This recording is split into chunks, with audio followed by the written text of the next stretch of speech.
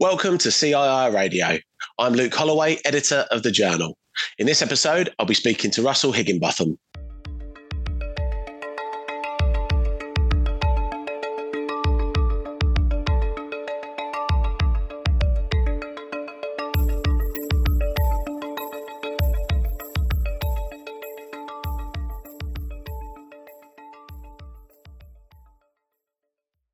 In this episode of the podcast, we're talking to the new CII president about his presidential theme for 2023 and looking forward to the year ahead. We're joined by Russell Higginbotham, president of the Chartered Insurance Institute and CEO of Swiss Re Solutions. To find out more about this podcast and for useful links, go to thejournal.cii.co.uk/podcasts. Here's my conversation with Russell. Hello, Russell, and thank you very much for joining us on CII Radio today. Yeah, thanks. It's a pleasure to be here. Fantastic. Yeah, it's a great pleasure to have you with us. So thanks for joining us. I'd like to start by talking about your chosen theme for your CII presidency during 2023, which is resilience. Can you tell us a bit more about what resilience means in insurance and why you think it's so important to the profession? Yeah, sure. I mean, resilience is a broad topic. I guess I would say, which has benefits and other directions. But I think the reason I chose it is, as we come out of COVID, we're in difficult economic times, not just in the UK, but in other parts of the world where the CII is active as well. So resilience is an important topic for the insurance world, and it's critical at many levels. And I think at the very top level, what we would say is that the role of insurance is to contribute towards promoting societal resilience, i.e. how society, how communities react when something negative happens. And, I guess also to highlight, this isn't really just about insurance, because insurance plays a role in societal resilience, but it's part of an overall system, if you like. So you think about, a community, a village, a town, however you want to say, and you take a sort of a relevant example in the UK, like flood. The whole point about resilience and insurance is if you're exposed to a certain risk, you have to have awareness of that risk. You have to have understanding of how that risk may come to bear. You have to prepare for that risk.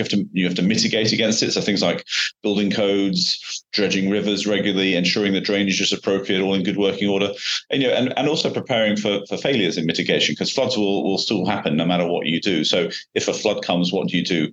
You have a supply of sandbags. You have pumps, you have life raft to rescue people. And, these are all things that reduce damage. And that is when insurance comes in. So to make insurance affordable, you actually have to have these understanding of the risk and having mitigation in place. And then actually insurance is your catch-all. It's when things don't work, insurance is there to help out. And I think that's how we need to think about it. So there's a role for the insurance sector, but there's a role for governments, there's a role for individuals, there's a role for local governments as well. So, clearly, I could go on about this for the whole podcast, but maybe I'll just stop there. I guess what I would also say is, resilience is about learning as well. So when something happens, as it naturally does, and things like that normally happen in ways we don't expect them to happen, actually you think, why did that happen? What can we learn from that for the next time? So you revisit your assumptions, you plan, and you update them. So that's kind of the theme of resilience. And you can take that through to personal resilience, to resilience of the CII, all sorts of things. But maybe I've said enough. No, absolutely. I mean, it clearly is a really broad topic and works on many levels.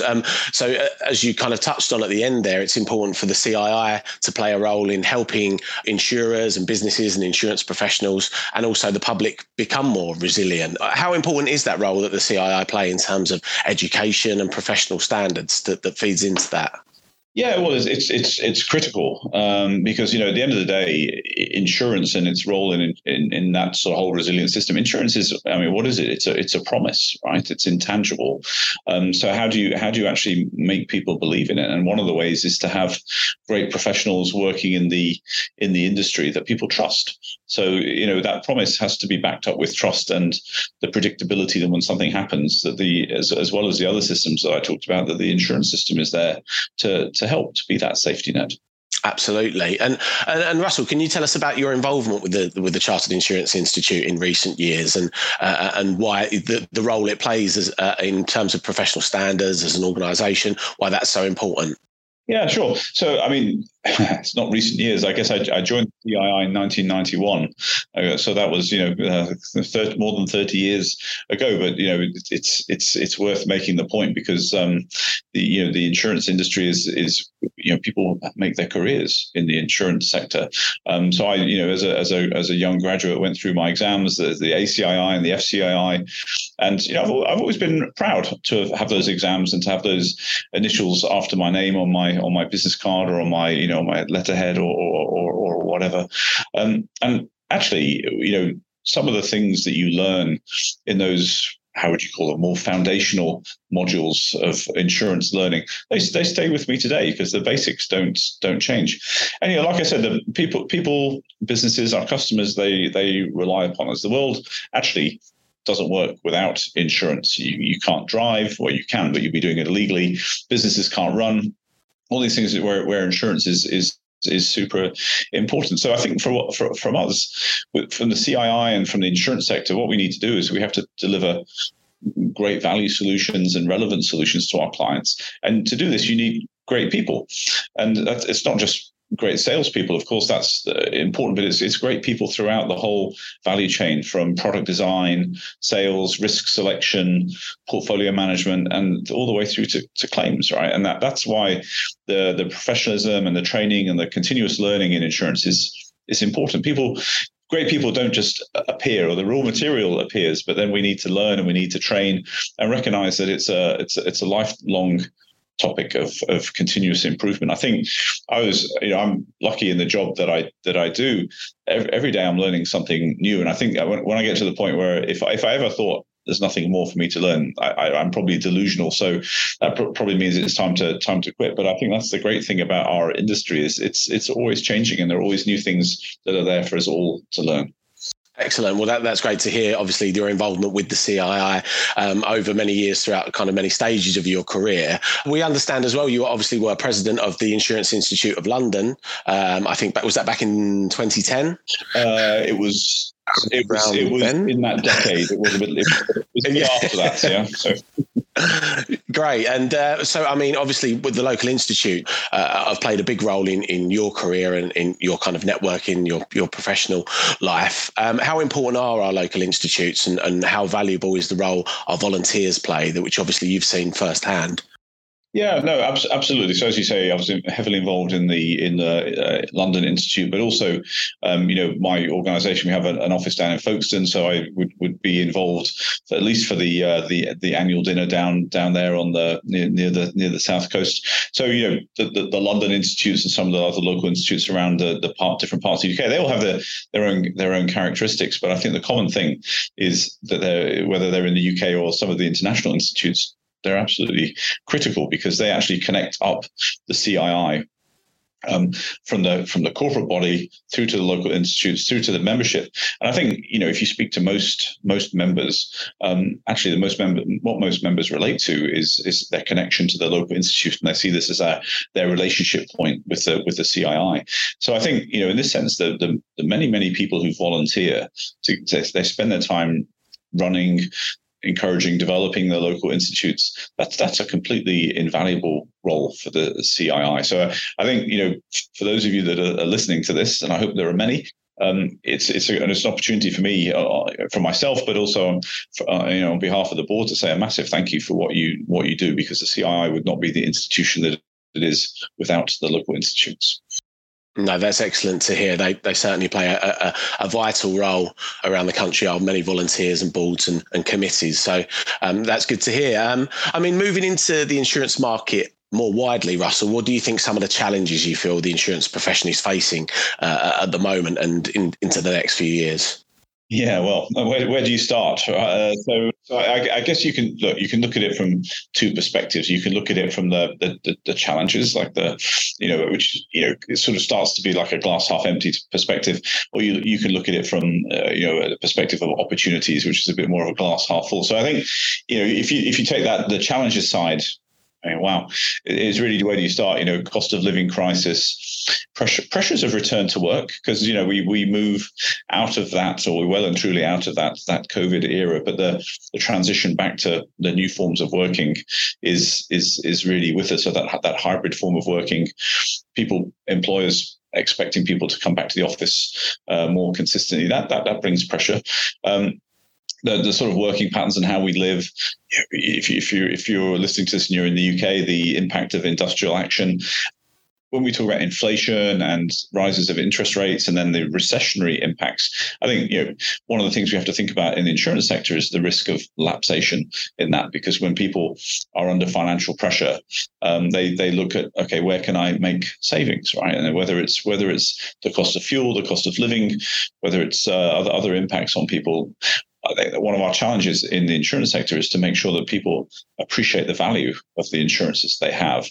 And, when you have a list of things you might be able to do without, to make sure that the insurance products that people have bought are not on that list, that there are other things they look to before they cut the things that protect them so well. I think, if you switch it to the sort of more of the opportunity, so let's finish this section on a positive. The glass half full. We as an industry and in the UK and in international markets, we've got great products, we've got great solutions, but the simple fact is they're not bought by enough people and businesses. So, when you talk about the protection gap, and back to resilience, I think there's a huge opportunity for us in the insurance sector to make sure that our customers, whether they be individuals, whether they be families, whether they be businesses, they buy the right products, the right level of protection, and we put good cover in their hands, and that's our job. And the fact that the protection gap gets bigger rather than smaller is a failing of the insurance industry, and I think that's something we should all have in our minds and have as our personal mission to address that. Absolutely. And I'm sure from your experience, no 2 years are the same in insurance. And, at the moment, there are many challenges, but they can be looked at as opportunities for firms and for leaders to make improvements. And as you say, one of those which is at the forefront is the value of advice and making sure people are buying the right product and covered in the right way. Absolutely. Absolutely. Fantastic. So in terms of your presidency, which has begun this January, what are your plans as we begin 2023? How will you be engaging with members and local institutes? Yeah, there was my launch article in the journal. I think in there it said, a year is not a long time in terms of the CII presidency. So in many ways, I already wish that it was longer. And when you think about what can you achieve in a year, you're just playing your part in an ongoing machine and an ongoing business. So what will I plan to do?